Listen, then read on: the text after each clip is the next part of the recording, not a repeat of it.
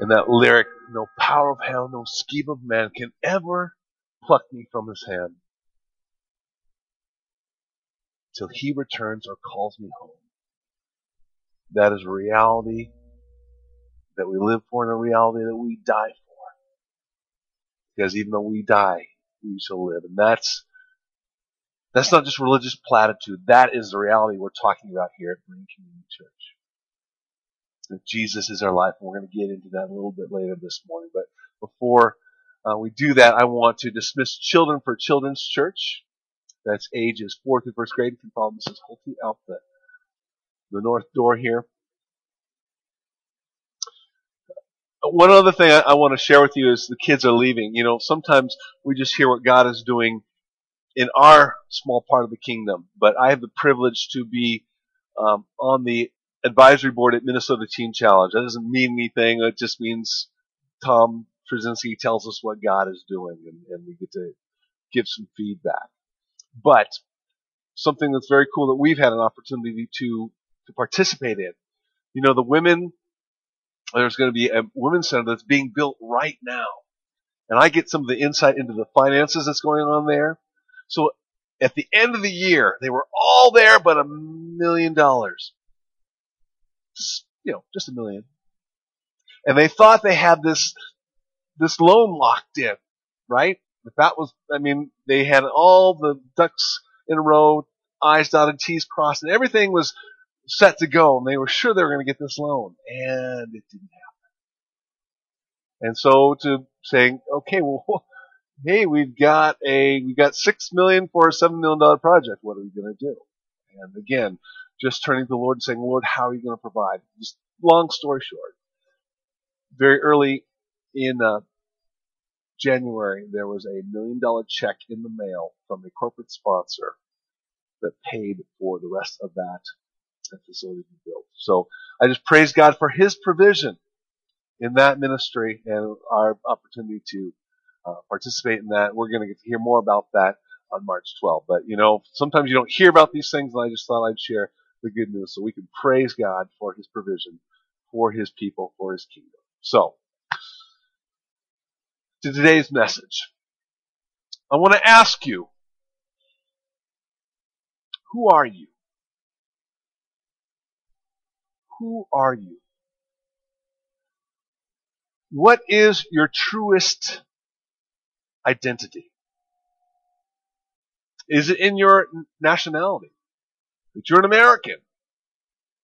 Or maybe it's, kind of a slash. I'm a Scandinavian American, an African American, a Norwegian American. Or as in my house, you're just a stubborn German. Maybe it's in your political party. You're a Republican, a Democrat, or an independent. Maybe it's your occupation. You're a doctor, a nurse, a teacher, computer engineer, IT guy, bus driver. Is it in a skill or a hobby? You're a fisherman, a golfer. You're a crafty person. You're a Pinterest gal. You're a collector. Maybe it's in your favorite sports team. You're a Vikings fan, or a Packers fan, a Twins fan.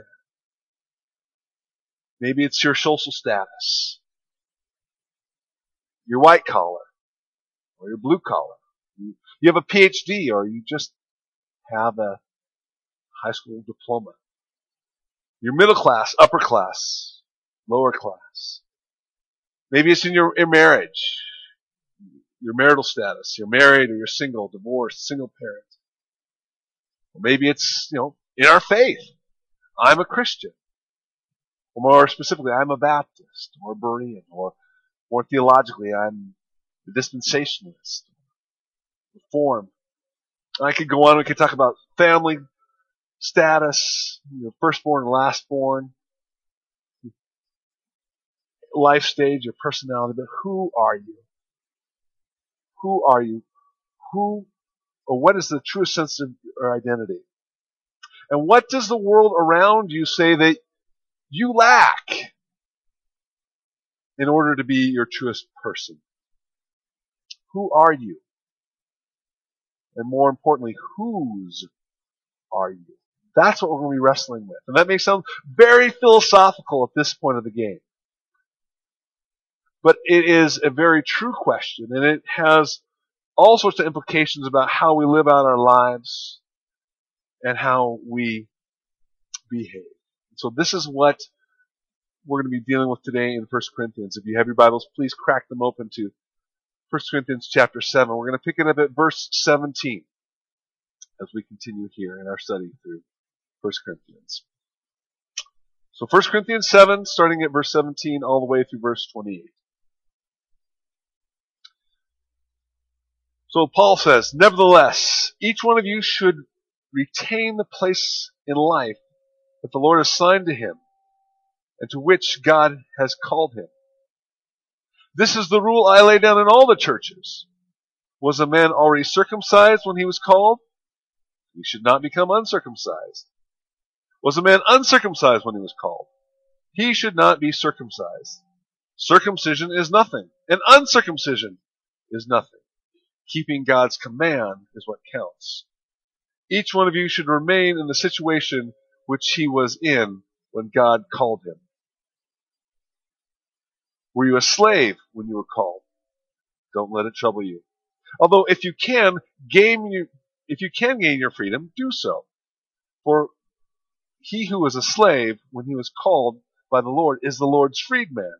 Similarly, he who was a free man when he was called, is Christ's slave. You were bought with a price. Do not become slaves of men. Brothers, each man is responsible to God.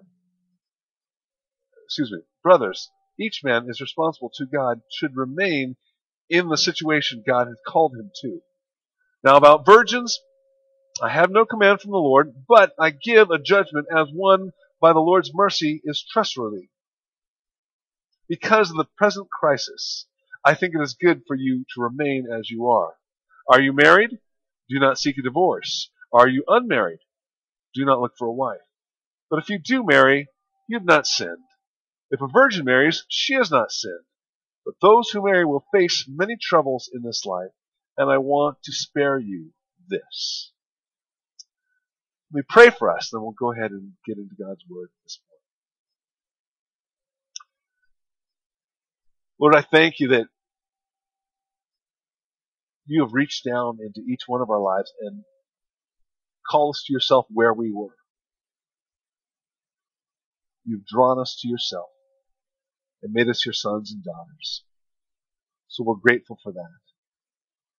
And now as we live this life here on this earth, as we wait for your return or for you to call us home, Lord, we want to be effective people. We're a church that says we want to be about pursuing you, God, and preparing people and proclaiming Christ. So, Lord, would you give us the grace to do that wherever you have us? And again, open our eyes to your word and what you have for us. Give us ears to hear, eyes to see. Lord Jesus, it's in your name I pray these things. Amen. So, again, we're in our study through 1 Corinthians. And again, we've talked about, this is a church that's having a hard time getting out of the orbit of the culture it's around. And as of late, we've been talking about holy sexuality. That is submitting our sexuality unto God. Because that is a gift that should be holy unto Him. And he says it's only for the arena of marriage between one man and one woman.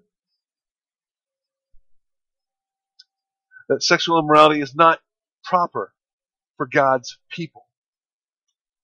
And in marriage, to withhold yourself sexually from your spouse is not proper. Nor is it proper for married believers to separate.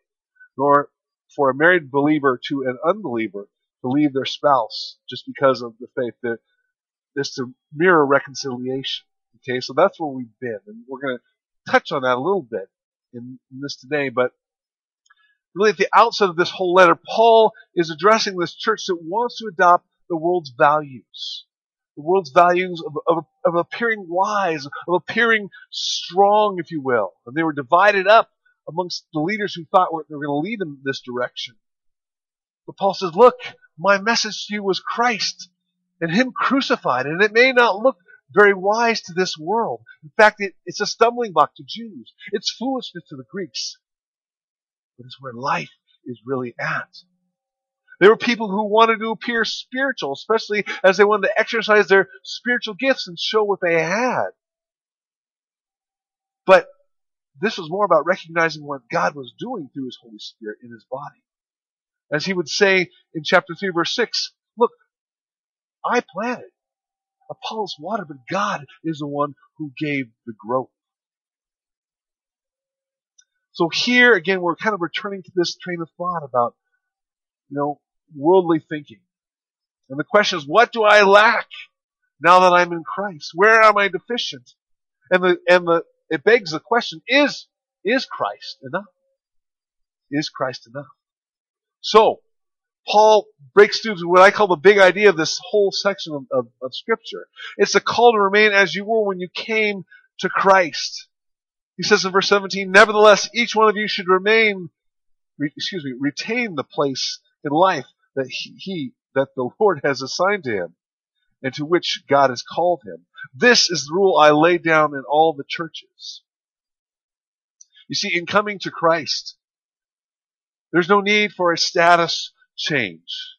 And the encouragement is to remain as you are, to bloom where God has planted you. We're going to hear that phrase over and over today. I think there is an exception, though. I mean, just thinking logically. If God calls you as a criminal, you probably shouldn't continue in that. You can't be God's gangster or drug dealer or what have you, right? But as far as just everyday life, just circumstance, you just can stay in that place. And he says, this is the rule that I lay down in all the churches. But as we're going to see through this, even this passage, it's not a hard and fast rule or law per se. In some instances, in fact, there's an encouragement to make a change. It's not always prohibited. But Paul gets very specific here. And he starts out, he instructs that there should be no change in what I call a religious status. Pick it up in verse 18. Was a man already circumcised when he was called? He should not become uncircumcised. Was a man uncircumcised when he was called? He should not be circumcised. Circumcision is nothing, and uncircumcision is nothing. Keeping God's commands is what counts. Circumcision was the sign of the old covenant. Went all the way back to the father of faith, Abraham. That was going to be the sign that God had made a covenant with Abraham and his descendants. And more specifically, focused on Moses. That the circumcision was a sign of the covenant that a man, or I guess in the family, a woman, in that family was going to follow the Old Testament law. That was how they're going to relate to God. That's how they're going to please God, if you will. And all the regulations and sacrifices and everything that entails. Here's the problem. I don't know if you've had a chance to go through the Old Testament law. It's pretty involved. And it's pretty easy to break one of the commandments. In fact, Paul says that if you break one, you've broken the whole law. What do you do with that? People have tried to keep the law, but no one has really been able to do so. So we're kind of in a stuck place, right? Here's the standard. We can't do it. But an incredible thing has happened. God himself meets his own standard, met his own standard in the Lord Jesus Christ.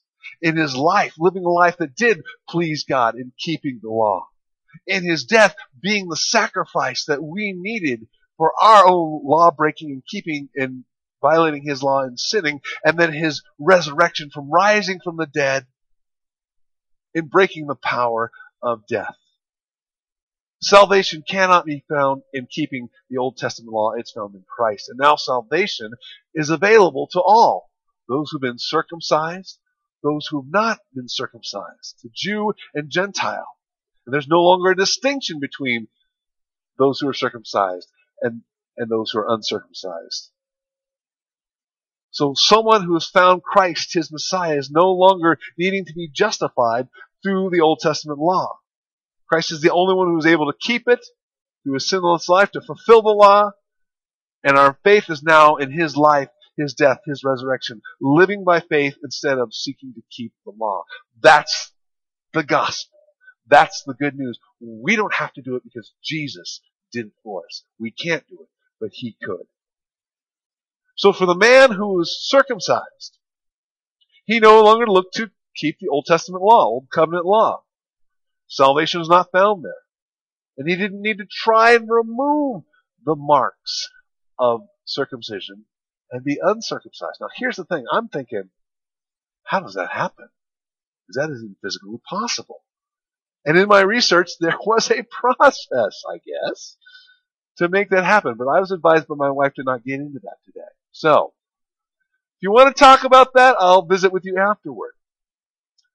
Don't have to share all my findings.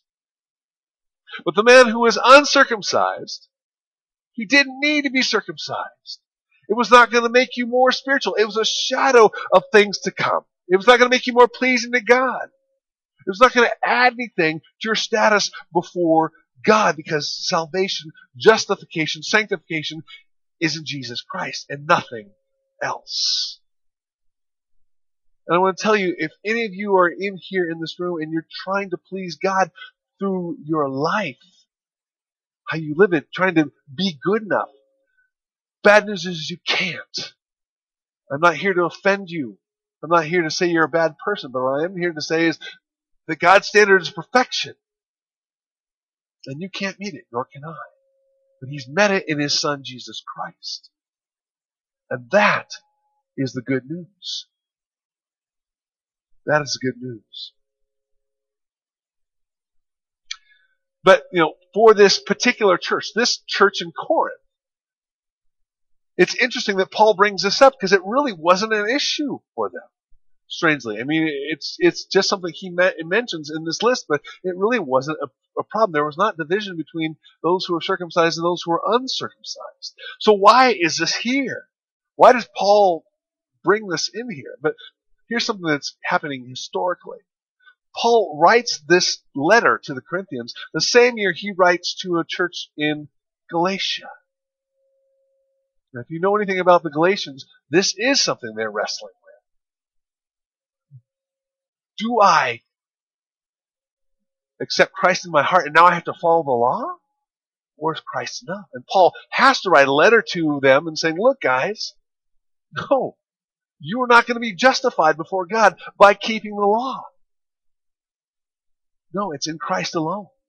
And so perhaps this is fresh on Paul's mind. He's trying to maybe inoculate them just in case this heresy, this false teaching comes their way. Or maybe it's a standard operating procedure as this is still fresh in his mind. Remember, this is a huge paradigm shift in salvation history. This is mind-blowing stuff. This is a new covenant. And so he will say in his letter to the Galatians, chapter 2, verses 15 and 16, he says, we who are Jews by birth and not sinful Gentiles know that a person is not justified by the works of the law, but by faith in Jesus Christ. So we too have put our faith in Christ Jesus, that we may be justified by faith in Christ, and not by the works of the law, because by the works of the law, no one will be justified. It is by faith alone, through grace alone, in Christ alone. Jews and Gentiles are no longer separated. He'll go on in chapter 3, 28 of that letter and say, there's neither Jew nor Gentile, neither slave nor free, there's neither male nor female, for you all are one in Christ Jesus. And later on in chapter 6, verse 15, he says, neither circumcision nor uncircumcision means anything. What counts is a new creation. So Paul's conclusion back to our letter in 1 Corinthians in verse 19. Circumcision is nothing, and uncircumcision is nothing. Keeping God's command is what counts. Now here's another quick rabbit trail. I can't fully develop this, but suppose the Jew says, well, yeah, I am keeping God's commands by being circumcised, right? I think what Paul was specifically talking about in this, as far as the command, had to do with the sexual immorality commands he gave just previously, chapter 6, verse 18, talking about they should flee sexual immorality, and then they should honor God with their bodies. And I think that's what specifically Paul was talking about, now that they're a new creation.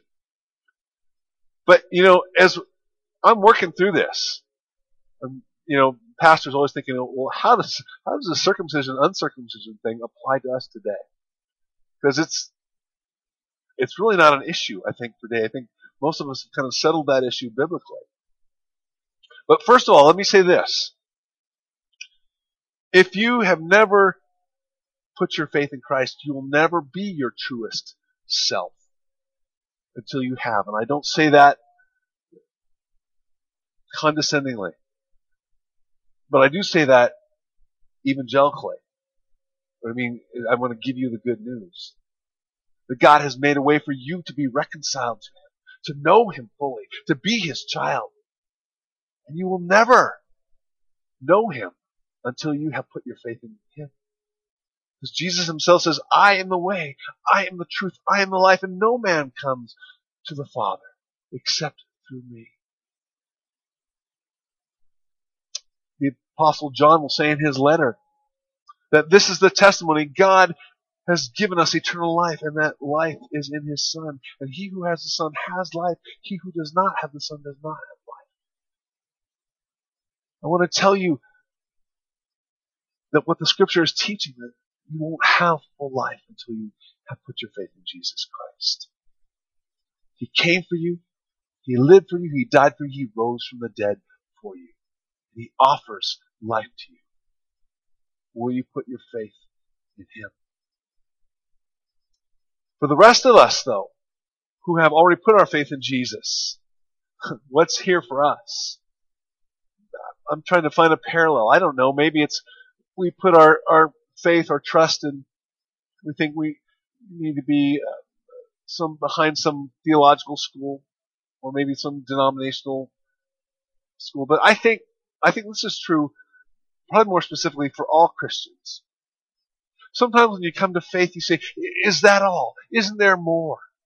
Can't I do more? And somehow to be fully, I guess, fulfilled in Christ, I need to do something for Him.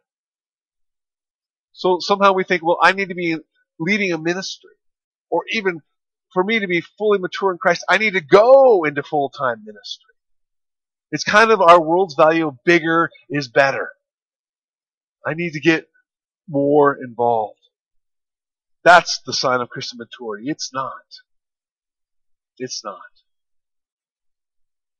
Christ has planted you somewhere. And the fullness of Christ thereof, He wants you to be Jesus to the people who are in your workplace, or in the marketplace, or the play place, wherever you are. If God is calling you into full-time ministry, that's great. But it's not the fullness of full-time ministry. The fullness of full maturity in Christ. Don't fall into the trap that bigger is always better, because it's not. Bloom where you were planted. Be faithful with what God has put before you. And if He has some other place for you to be, He'll make that way for you.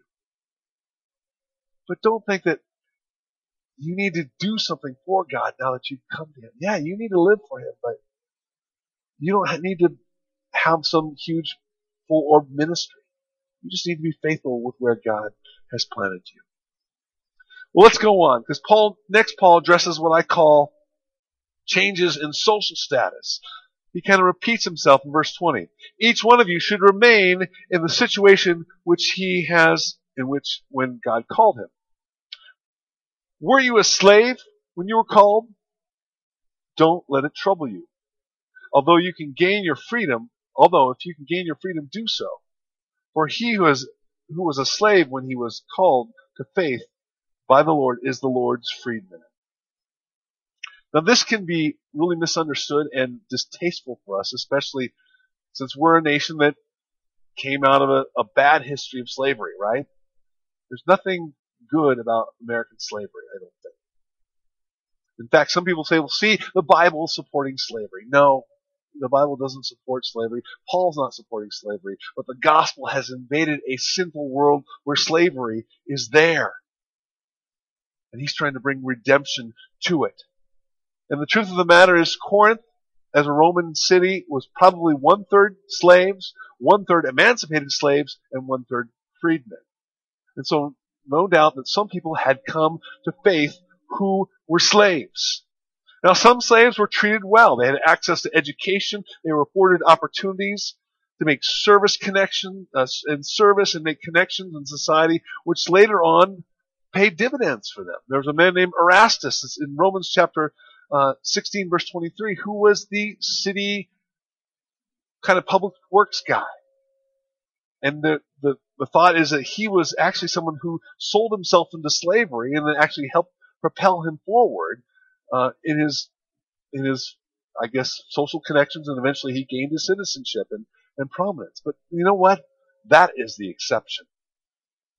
That is the exception. Most people who were slaves were human chattel to take care of a household.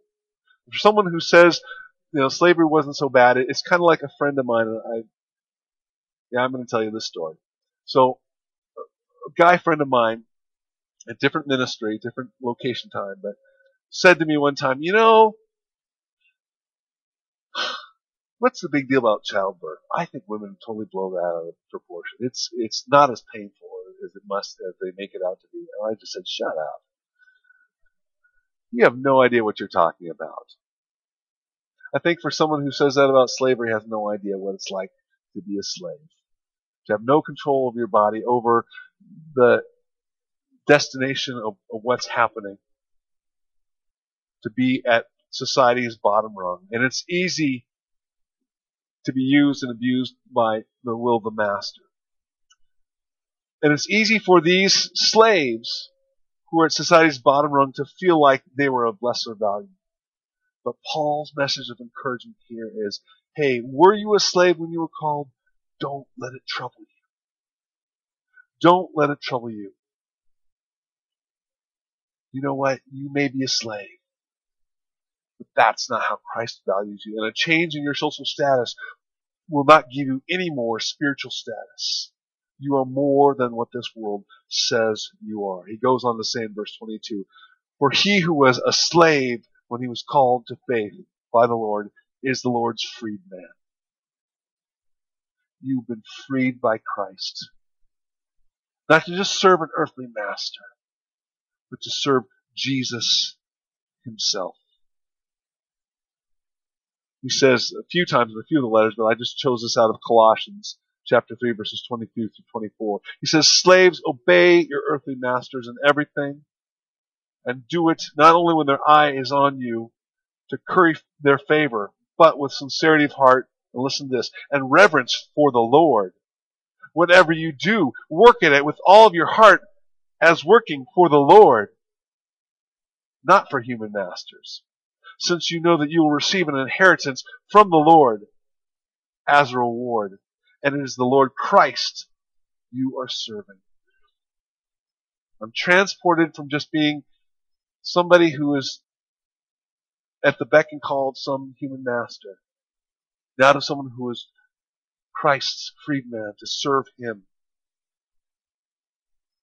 However, Paul does not command that staying in this place is something he recommends forever. In fact, he says, look, if you have a chance to be free, do so. He says in verse 21, although if you can gain your freedom, do so. In verse 23, he says, do not become slaves of men. You don't have to be at the beck and call, the whims, the priorities of men. In contrast, though, in verse 22, he says, similarly, he who was a free man when he was called is Christ's slave. You were bought at a price. It highlights the fact that no matter what freedoms you may enjoy in this life, Christ purchased you and freed you, not so we could do our own thing, but in order that we might serve him. He says, you are not your own. By the way, that's the second time he said this in this letter. You are not your own, you were bought at a price. So he concludes this category in verse 24. He says, brothers, each man is responsible to God, should remain in the situation God called him to. I want to take this back to the literal translation, kind of the word for word from the Greek, because this translation does a good job of talking about the responsibility to God, but there's something much more going on here in this verse. So the literal translation would be this: each wherein that he was called, brothers, so wherever you were called to, in that let him remain with God. Let me read that again.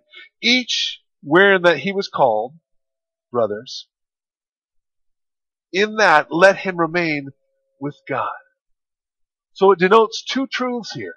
Yes, number one, we are responsible to God wherever we are. But number two, and probably more importantly, I think this is what Paul was trying to get at, God himself is present and gives us grace to remain in that place that he has called us to. And it may be a place where we feel stuck, or it's very difficult.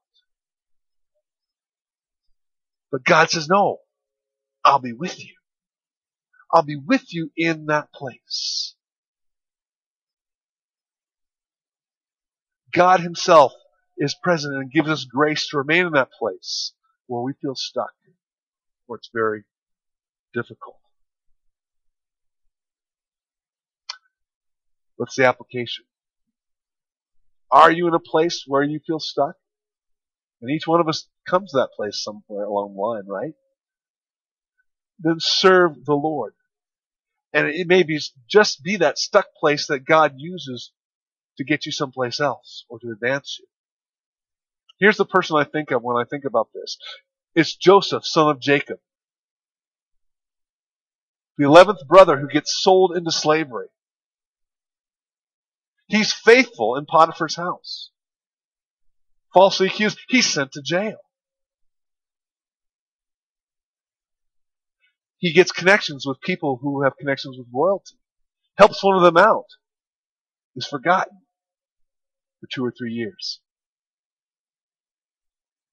But it is from that place that God raises, from prison, God raises Joseph to become vice pharaoh. You see, if he just was he was faithful, that God was with him. But if he didn't move from the slavery house of Potiphar's house to the jailhouse, he probably never would have become vice pharaoh. He just would have been a real successful servant in Potiphar's house. Sometimes God puts us in a place of adversity where we feel stuck, and he says, I'll be with you. Be faithful. And I'll use it to get you to where I need you to be.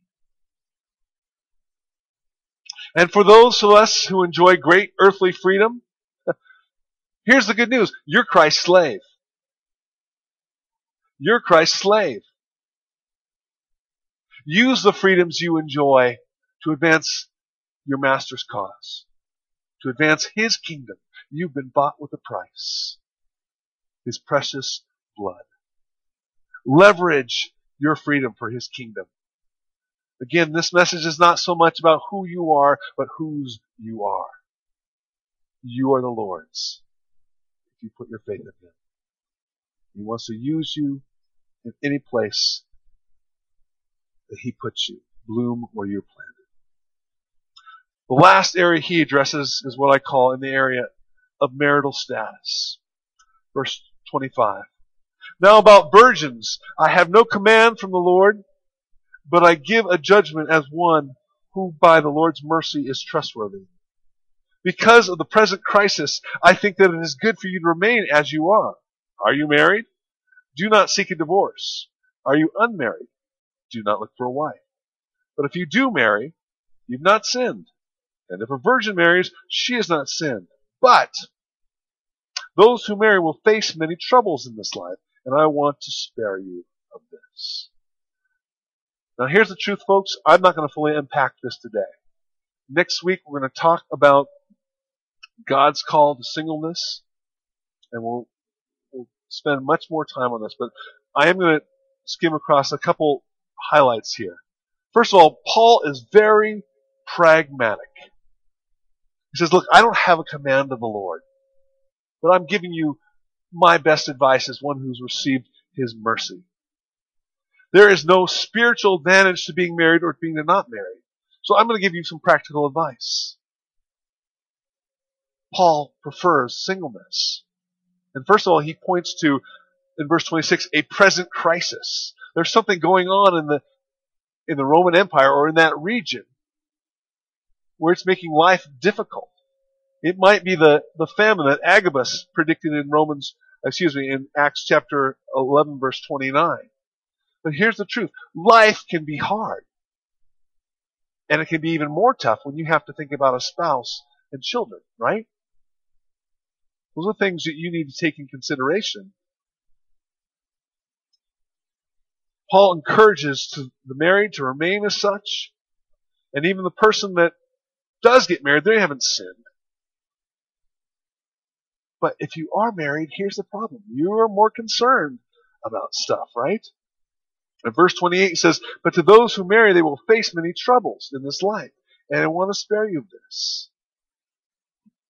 Because I'm married, because I have 3 daughters, I have to take things into consideration, right? I can't go just traipsing off wherever I want to. I need to take care of that family, my wife, my children. And I'm concerned. I'm concerned about their provision. I'm concerned about their health. I'm concerned about their well-being, their spiritual state, their character. If any of my daughters would date a young man, Lord, give him mercy. But those are things that I'm concerned about as a married man, as a father. Again, Paul's big picture is to change from single to married does not make you more spiritually complete. In fact, getting married is more challenging. But here's the thing, and this is where I want to talk to you singles. Getting married will not make you more spiritually complete. Getting married will not make you more spiritually complete. And if you're looking for that, you have to be complete in Christ before you get married. Otherwise, you'll be looking to that person to bring completeness, and they cannot deliver. Only Jesus can deliver. So stepping back into the big picture, we're talking about a change in religious status or social status or marital status. Those things may come your way. From a religious status point of view, God may raise you up to be part of an influential ministry. May be very significant. Social status, God may bring you possessions and position. And that's great.